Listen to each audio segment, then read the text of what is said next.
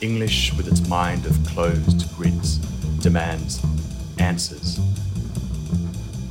Welcome to the Poetry Magazine podcast. I'm Lindsay Garbutt. This week I have the honor of speaking with Nam Le, who joins us from Melbourne, Australia. We'll be hearing poems from his much-anticipated forthcoming book, 36 Ways of Writing a Vietnamese Poem, out from Knopf this year. The book is incredibly polyvocal, unpredictable, intimate, and yet politically scathing. It follows Nam's 2008 collection of short stories, The Boat, which was translated into 14 languages and received over a dozen major awards, including the Anisfield Wolf Book Award and the Dylan Thomas Prize. Nam, welcome to the podcast. Hey, thanks heaps for having me, Lindsay. I'm really excited to talk about your first collection of poems because up till now, I think you've been primarily known as a fiction writer. We had the honor of publishing an excerpt from this book-length series in the March issue of Poetry. Each section has a different voice or point of view or tone, and the series is called 36 Ways of Writing a Vietnamese Poem. Can you tell me a little bit about what this series is like? I would describe it as a long poem that consists of 37 other poems, each of which is complete and has its own unity, but speaks to and subverts, deforms, I guess, all of the other poems in the series. And so the way that I think about it is it should be, and was for me, rather than a fixed delineation of here are some ways of writing a Vietnamese poem, and of course that imports all of the different tonalities that you might imagine, some satiric, some earnest, and everything in between, some personal, some political, and all of the different sort of formal possibilities and conventions that are associated with, diasporic literature and poetry. But rather than being a list per se, it should be a process. And so I wanted to preserve my ambiguities through verse. I guess this is a deeper and in some senses more constellatory way of doing that, because there's never a foothold. There's never a point of fixity. Everything changes depending on where you're standing and where you're looking and how you're looking and where it's coming from and where you think other people or other influences are seeing you and those things from as well. So in a way, it's kind of, I guess it's an ars poetica. It's a sense of, here are all of the ways in which I constantly fail to come to any sort of resolution or peace with how to do this thing. Thank you so much. I really love what you were saying about it being a way to preserve your ambiguities through verse and thinking of it as a constellation, because I do think each poem in the series that we have, they speak to each other, but they also seem like each one is an attempt to try again, right? It's like, let me try this one more time. And I think that's a great aspect of it. And so maybe now is a good time to hear you read from the first poem in the series that we published in the magazine. Sure. The sections are numbered, so I'd love to hear you start with number 11. 11. Violence, Anglo-linguistic.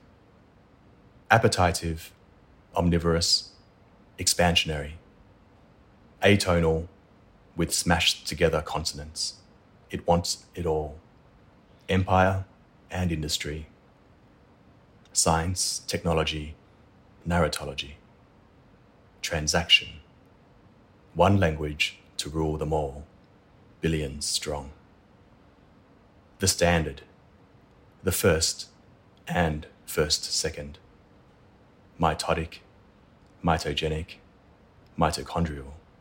Ceaselessly dividing, changing, charging. It incorporates all, exiles all.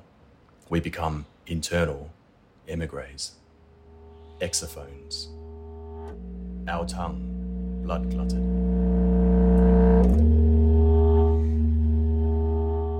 I love this as an entry point into this series. This section, and perhaps the poem as a whole, is about Western colonial violence and English linguistic violence specifically, and that incorporates many things. As you say, it incorporates all exiles, all Could you tell me more about that? How does English exile us all? Sometimes when I think of what a language is it's like an ecology of violence and corruption. That's primarily what it is. And when you lay that on top of particular languages, like let's say English, which is the language that rules them all, in a sense, it's the language in which so many other languages have become subjugated, in a sense. And I think, to go to your question, we know and use so little of this language. We know and use so little of its development, its etiologies, its etymologies. And in that way, what we think we have of it is just a skimming of that surface. And I think that the language in itself is both welcoming and exilic. I've never felt unwelcomed in the English language, which is not to say that I have not felt unwelcomed in the places where it was spoken or the manners in which it's been used. But I do think that there is a sense of constant exiling that happens in the language as well. And we see it, on a trait level from generation to generation, just from evolved usages. But there's also a sense, that we lose most of our language, not just through our own sort of decaying, bodies and lifetimes, but we are in the constant process of losing language and all of the experience and knowledge that it encodes. And in that way, we too are always on the outside of it. We are constantly sort of exiled from a real apprehension or immersion in it. And I think that's part of the pain of being a writer, is you're grabbing onto something which is always slipping away and dispersing.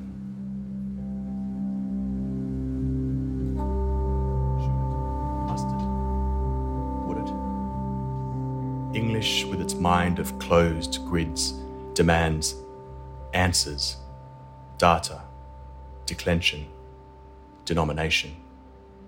But Vietnamese answers, I am all these things, or any. I am openness, manyness at once, entelechy. Your grammar is violence. Your way is narrow exaction. The way that lets itself be said to be the way is not the way. Nothing, I say, is more important than freedom.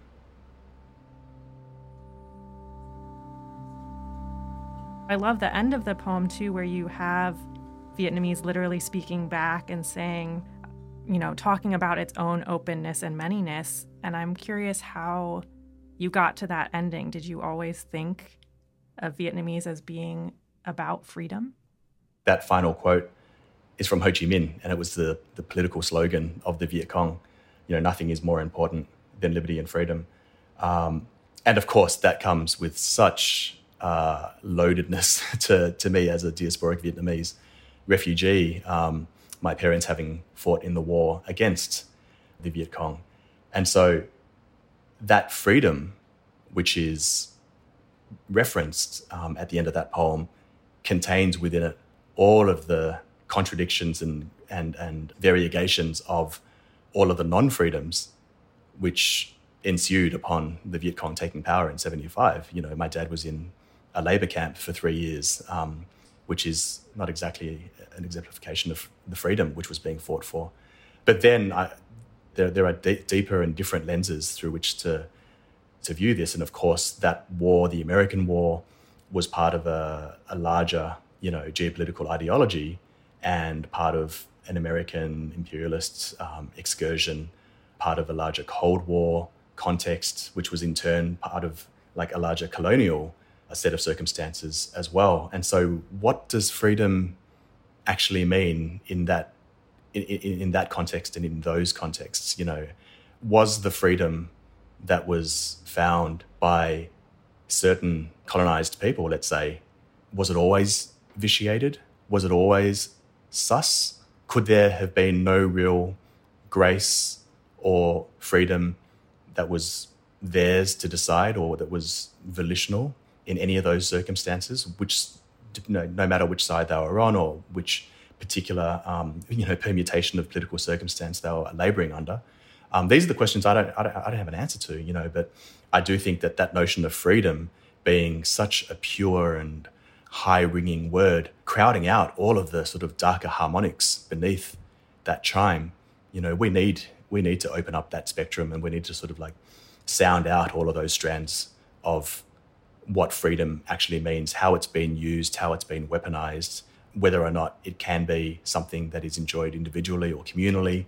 And using that as the end of that poem is both deeply lamenting in a sense, but it's also speaking again to the arbitrariness of how language has evolved in different places, and how easy it is to take a reductive view of how one language does things differently to another language, how one language might have less of a vocabulary or less of a sense of case or gender or tense or denomination than another language, and then to make really sort of simplistic and often ethnological assumptions about that. I think that's what the turn in that poem is trying to do. It's saying, hey, come with me here.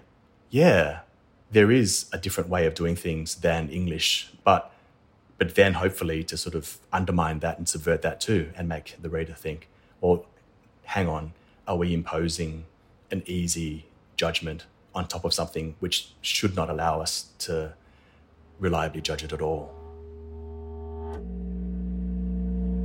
Your grammar is violence. Your way is narrow exaction. The way that lets itself be said to be the way is not the way. Nothing, I say, ha, is more important than freedom. The title of your first book, The Boat, evokes the mass exodus by boat of Vietnamese refugees seeking safety after the Vietnam War ended in 1975. You traveled by boat as a baby with your parents from Vietnam. Was this experience something your parents talked to you about? Yeah, I came across in 78-ish with my parents and by boat, and we landed on a Malaysian island, which was largely a refugee camp called Pulau Bidong, and then hung out there for, I think it was 8 months-ish before getting our papers to come to Australia. I have heard more than a lot of my friends who have been in the same sort of situation, being 1.5 or second generation Vietnamese immigrants, about the experience. But I think that was largely because I was really pushing for it. And as I was writing the stories in the boat ages ago, there was a moment where it seemed more possible to get those stories from my parents. And so I did get some. But I think I'm sure that I got very little of what the experience actually was, largely because my language is just not up to scratch. My Vietnamese is not up to scratch. But in no small part because, as you can imagine, there's just a lot of repression and suppression and plain forgetting going on with these things. And part of that is acculturated and part of that is deliberate. Do you think they were more willing to talk about it because you were trying to write this book? That's a really good question. I think there are heaps of ways of looking at it, but one of the reasons why my parents and maybe a lot of refugees don't talk about it, and maybe this is just my self-serving explanation, is because they are not confident that the language will do it justice. And there's nothing, I don't think, that would be quite so specifically re-traumatizing, if I can use that word, than to feel as though you're expressing, memorializing, catharting an experience, and yet the language doesn't even approximate the experience, especially when that experience is one that is so profoundly intense and searing and painful. And so there is a violence between languages that exists there as well. And there's a language between generations, between notions of who gets to say what, who has the authority or the authenticity to say what in which circumstance. And that violence is, to me, it's one that it's just zinging around in a closed box and picking up steam and, ricocheting every which way for a lot of writers. And so I think part of the process, as always, is to use this incredibly imperfect and corrupted thing in language to find an arrangement that can approximate that experience a little closer. And as with a lot of diasporic literature, I think a lot of it is done through ellipsis and elision and slippage and erasure and indirection. And I think that that's, if that's the closest tangent to truth, then that's the most truthful tack to take. Yeah, I get the sense that you've also tried a lot of tangents to truth in your life in terms of, starting out studying law, I think, before studying poetry, or maybe, studying law in between studying poetry. And then your first book was a collection of short stories, and now this book is a collection of poems. So there's something about using multiple registers or shifting between different types of storytelling that I'm getting a sense of from you as you're talking. Is that resonant for you? Can you tell me more about how you think about the different registers of language? Yeah, absolutely. It's something that when I was writing the stories in the boat, which, as you say, they just jump about heaps in terms of style, setting, subjectivity. And then, you're right. Like, I was a lawyer for a little bit. I started in poetry, moved to fiction, have done some nonfiction, have done some sort of screen stuff. I really am, I guess, just predisposed to sort of unpicking what it is about different forms that can do what other forms can't do. One of the sort of easy ways of pop psyching that myself would be because, as an immigrant, as someone between languages, you're constantly code switching. You're trying out different masks and camouflages. Everyone does it, obviously, but if you're in a particular circumstance, maybe you're really attuned to that. And maybe my way of dealing with it for myself was to try to keep as broad a bandwidth as possible so that I could keep things open to access, on some contingency. And so I was the guy in high school who I couldn't not have different groups of friends and sort of switching between them, because it just felt like to be clumped, to be fixed was death almost. It was the opposite of growth.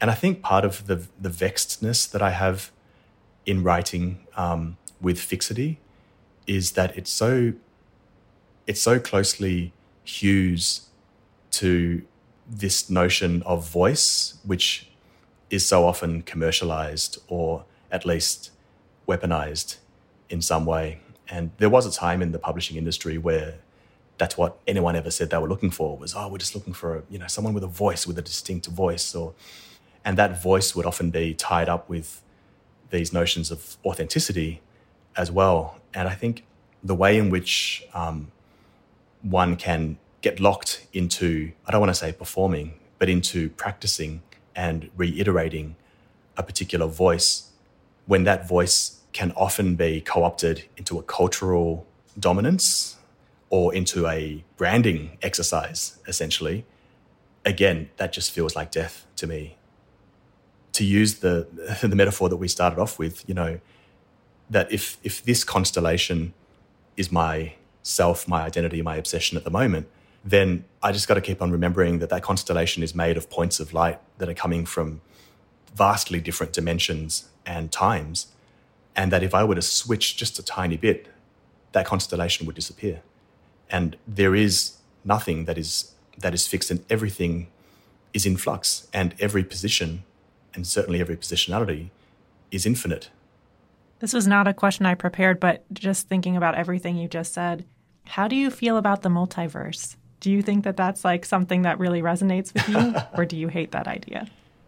I think I kind of, it just does my head in, to be honest with you, Lindsay. I think I've got a very common plague among the poets, which is, the cosmological sort of hunger. But every time I sort of read anything about string theory or quantum theory, I sort of get really excited metaphorically up to a certain point. Basically, point one step up the 1,000-step ladder, and then it sort of just swamps me a little bit. Yeah. I just think, the metaphorical implications of a lot of physics and cosmology are just they're too easy in a sense for me to get sucked up into, and so I don't want to say I resist it, but I am aware of my bent. Yeah, no, I get that. Thank you so much for sharing all that. It resonated with me. I have a memory of when I was a teenager writing in my journal, I hope I always keep changing. And I think about that all the time. I don't know what possessed me to write that, but I felt it so deeply and I still feel that way. And, I've had the same job for 12 years, but I don't think I could have lasted at any job that wasn't like this, where it is like every month it's a new thing. Yeah. It's like just enough change every month. And anyway, that's farther. No, afield, I love that. I love that. And I think, part of that change is part of the necessity, or maybe the condition that is necessary for change is uncertainty, is doubt, is provisionality. And if you just don't, if you don't know, and you know that you don't know, you're more likely to fumble, venture out, make mistakes, reconsider, recalibrate, and not know in a different, deeper way. And that's kind of, that's the entire ethos, I think, of a certain sincerity that I look for in life and in literature. Like, when you look at the communist slogans that were sort of bandied about as propaganda, the reason why, for me, they're anti-literature is because they are all-knowing. Like, they're religious in their piousness and in their correctness. And there's an attitude that's tied up with that, an attitude of self-righteousness and closedness and then of smugness often as well. And so I guess part of the beauty of that is just the fear of being a teenager, knowing that you're being fed by these, torrents of hormones, and the situations are changing, and you're trying to figure out who you are. And it would be so easy, wouldn't it? And it is so easy. And often it's all we can do is to cling to certainties, whether it's, tribal certainties or ideological certainties. But the thing that's way more exciting to me, and the thing that I sort of look for and hew to, is that resistance to easy certainties. That's a great transition, I think, to one of the other poems we have in the series. Could I hear you read number 12, Communist? Yeah. Let me just grab it. 12, Communist. We are for perpetual revolution. We are for monkeys and tigers. We are for permanent re-education. We believe in necessary rectification. We are against cows and snakes. We are against monsters and demons. Let rocks and pebbles turn into rice. Let 100 flowers bloom. Tell us, what are the correct revolutionary traits of the moon? I think this poem really gets at some of the polyvocal nature of this series that you were talking about. I'm interested in that final question. Who is that question addressed to? Drats, you got to the hard bit straight away. No one's scratching my head. I guess it's addressed inwardly for the most part. Well, the first address is inward. It's addressed to the persona who is spouting these political slogans, these absolute certainties, and these are life and death certainties. These slogans were the platform from which people were suddenly ostracized, set apart, and often executed. And so it was so important to calibrate and to land on the right side of these slogans. And as you can tell, like, the slogans operate metaphorically as well, which I think is really interesting, because metaphor, it obviously has associative elements, but it also has an inbuilt ambiguity to it. So when Mao is saying, I'm part monkey, part tiger, that is importing an enormous constellation of superstition, myth, history, literature, and, common law into what he wants people to think about what he's saying. And when you think about, who he's saying it to and where it's sort of oriented, like if you're saying it in a way that's meant to be sort of read by the West, for example, that's a very different, again, positionality to how that truth would be positioned if you're saying it to members of fellow cadres in his party or to the larger public. And so the moon in all of literature, I guess, but in this poem, particularly in Eastern literature, is something that has been so saturated with metaphorical coercion that it just sinks under all that metaphor. In Tao, they say, if I'm getting this right, if you're looking at the finger pointing to the moon, then you're not seeing the moon, which is the way, the Tao. But by the same token, if you're looking at the moon, then and you think that you see it, that means you're not seeing it, because you can be sure that what you're seeing is not what you're seeing. And I think that notion, it's almost to me a wistful question. Like, please tell us, how is it that we should think correctly about the moon? I think is a real indictment on this way of thinking and on this way of asking other people to think or write. It's trying to narrow things down to a particular semiotics and a particular meaning. And if you're looking to do that, then you are sort of swerving into the realm of pamphlet and propaganda, I think. So to me, this question is both an inward, wistful, plaintive question, like, please tell us, because it's life and death. This is serious sort of stuff.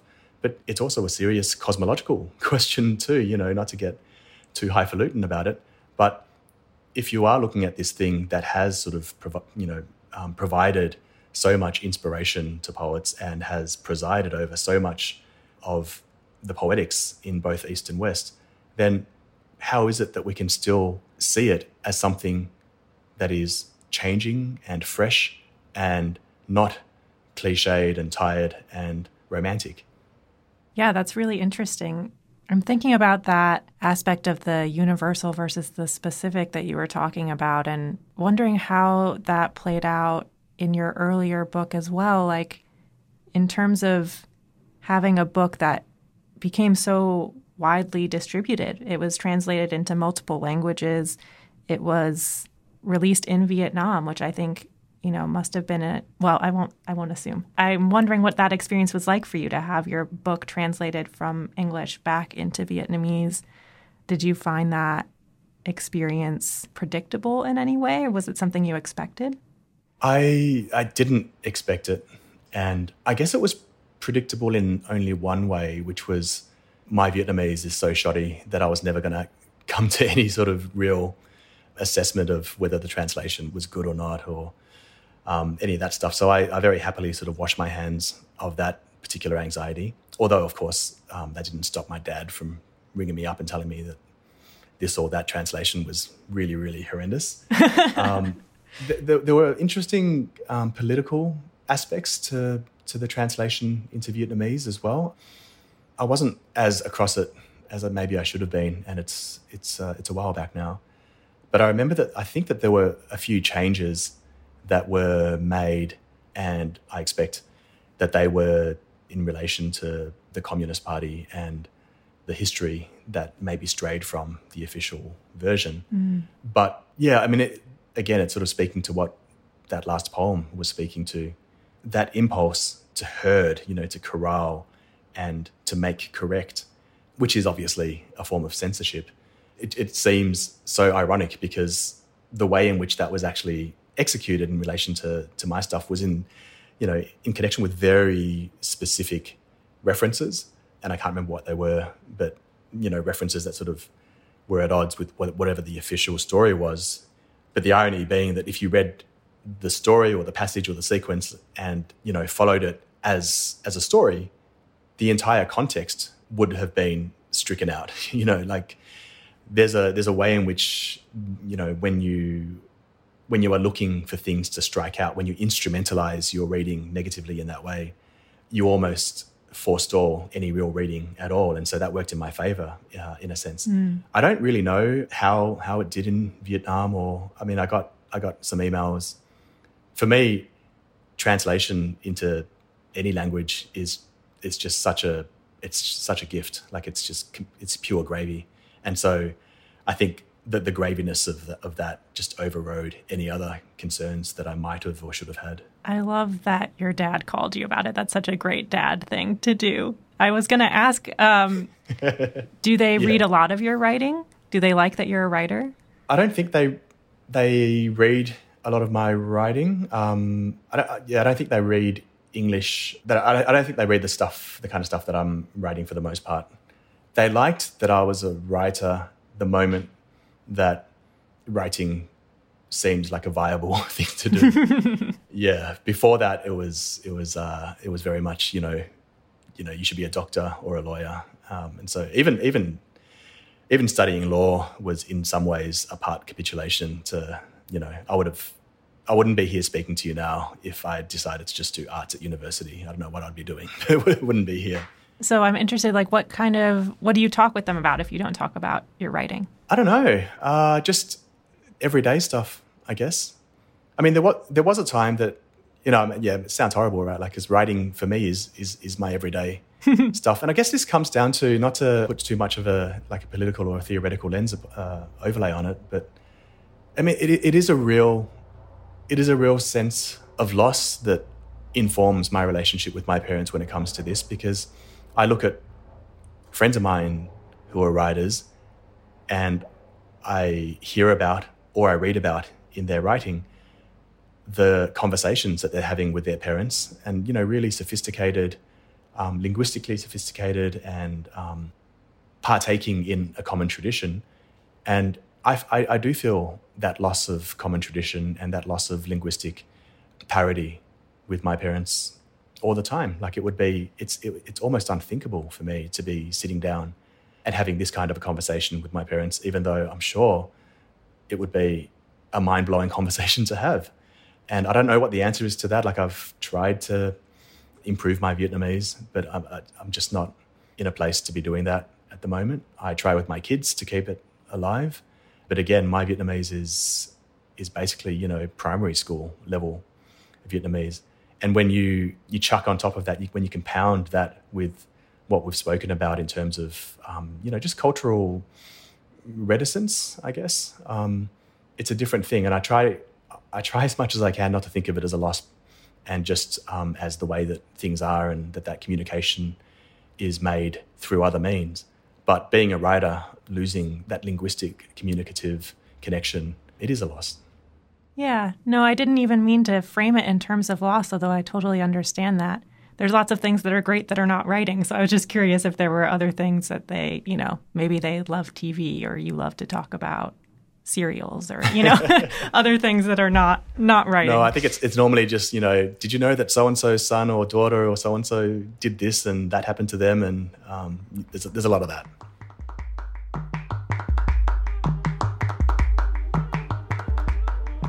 Let's hear another poem, number 13, Eastern Epistemological. Eastern Epistemological. 9 white masters sitting in a tree. So I'm reading Heaney on Yeats on entire sincerity. Sincerity in life correlating to quality in poetry. Thinking how this couldn't have been unshadowed by what his father had written him, re Blake's poetry, revolting and desiring being his whole true self. How this then shadowed what I'd been reading in Haas, on Oppen, on Zhukovsky, about sincerity being the first question of poetry, shading even into truth. How this even worked. If truth obtained in verb or noun, image or action. All this, of course, after Pound, after Fenollosa, saying that nature hosted no true nouns, wherein he, Pound, composed an ideogram tree, sang sunrise through its higher branches, and through its shade lanced sunlight down to just the spot where words made perfect. And the word is, that is, the word is sincerity.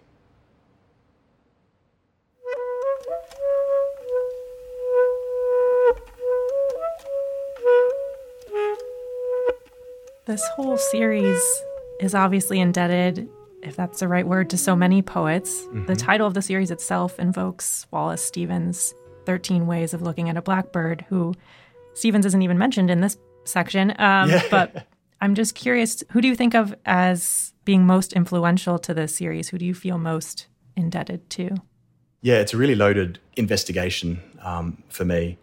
And the subtitle, 9 White Masters Sitting in a Tree, sort of gives one very sort of savagely satirical slant to the question of influence, and especially Western canonical influence, and how heavily conditioned by the biases of history they are. So, of course, they're all white, they're all men, and they're all coming from a very particular narrow strain of poetics, you know, sort of running through, I guess, high modernism through to objectivism.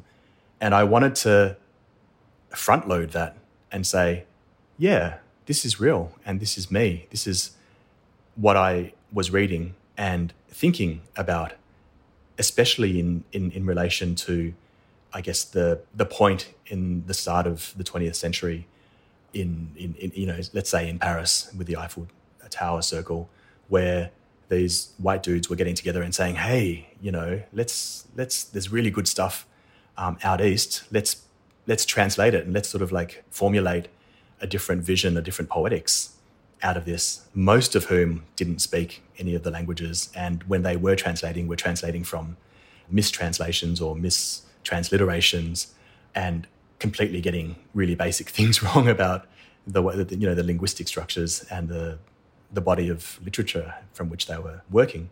But at the same time, it was incredibly germinative and it was exciting, and the stuff that sort of was happening through imagism, through modernism, let's say, and then sort of like through its offshoots into objectivism, various other isms, were really exciting and really did sort of move the Western practice and broaden the Western practice in, to me, incredibly beautiful and interesting galvanic ways. And so this poem to me is saying it's about owning that influence, but I think it's also saying that, how do I say this? I guess it's saying that misprision, mistranslation, misunderstanding can also be incredibly germinative, and it can create new directions and understandings. And that if you sort of go off the given, which I do, that it's all imperfect anyway, it's all an approximation, you can never get there, it's all futile, like we're just sort of trying, then, you know, trying in different ways, even if it feels dangerous, even if you don't know what you're doing or where you're going, can in some ways become a very creative endeavor as well. I'm curious too about what it feels like to have the level of success you've had so far. I think, you know, poetry is just on a different scale from fiction sometimes. And so I'm curious about whether that experience with your first book, The Boat, which was incredibly successful, it won too many prizes for me to name here. And I'm just curious how writing has been for you in the wake of that success, whether it felt fun or scary or weird. What adjectives would you use? Geez, you know, anything I say now will just be mostly making it up, because I can honestly, it was so long ago. And, it was a blur. It was all I knew, you know. It was the whole thing, the whole sequence leading up to that was just nuts, because I'd quit law and then sort of landed in the States. It was just one steep and exciting learning curve. And so I was, you know, that book, The Boat, largely consisted of me trying out different forms, reading different things and trying out different approaches and different ways. You know, 7 ways of writing a short story, I guess you could call it. It was absolutely not expected or anticipated that it would even be a book, to be honest, let alone find its way in the world the way that it did. I was in Provincetown and I was meant to be working on my novel, and I kept on returning to these stories because they weren't there. They you know, I knew that they needed more, and I felt like, okay, if I can just get them all to a point for that brief shining second where I can say, okay, I'm happy with these, I can stand behind these, then I can sort of just tie them off, put them in a drawer, and then do the thing that I'm meant to be doing. So that's basically what happened. Like I was working flat out on these stories. And then I just sent them to my agent literally the second that I'd put the last full stop on the last story I was revising. And I sent them to him, and I said, don't let me touch these again. That's over there. And now I'm over here, and, I'm on it. Don't worry. And then he wrote back a little while later saying, actually, I think this could be a book. But back then, stories, when they were being published at all, the entire vogue was for connected stories or linked stories or novels in stories. And the idea that you'd have this complete Frankenstein hodgepodge of stories wasn't something that you would sort of, hold up excitedly to publishers or in a sales meeting and say, this is what everyone's been looking for. So it really was such a surprise, and such, it was all the adjectives that you describe as well. Like it was very weird. And I met some of my closest friends through that process. And so that was, that meant the world to me. But there also was a cost to it. And that cost was having to talk about the bloody thing so much for so long. And that sort of speaks to what we've been speaking about, which was when you talk about something, there can't but be an element of somehow reducing or traducing that thing that you're talking about.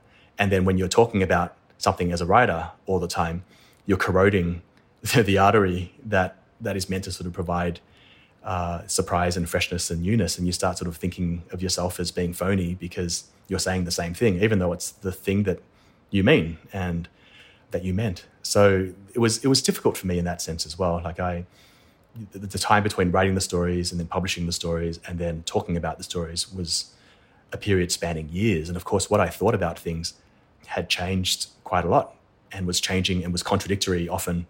And the idea of having to sort of say it or sort of be on record saying certain things, which I would now asterisk and qualify this way or that way, or it's been, changed or, appended to by this other thing that I've been thinking about, that was a bit difficult. And so I think it just comes back to the only way that I've found to sort of preserve my sanity, I guess, is to somehow just squash all of that doubt and contradiction and indictment into an art form, and then just like leave it there almost like toxic waste. Well, you've done an amazing job. I would not say the product is toxic waste. And I think you've done a great job. I mean, it's what we've been talking about, right? We're always changing. And so even if the product is fixed, the way you feel about it has changed. And that's a really interesting aspect of your work and of writing in general. So thank you so much for talking about that. Thanks for having me. I really enjoyed this.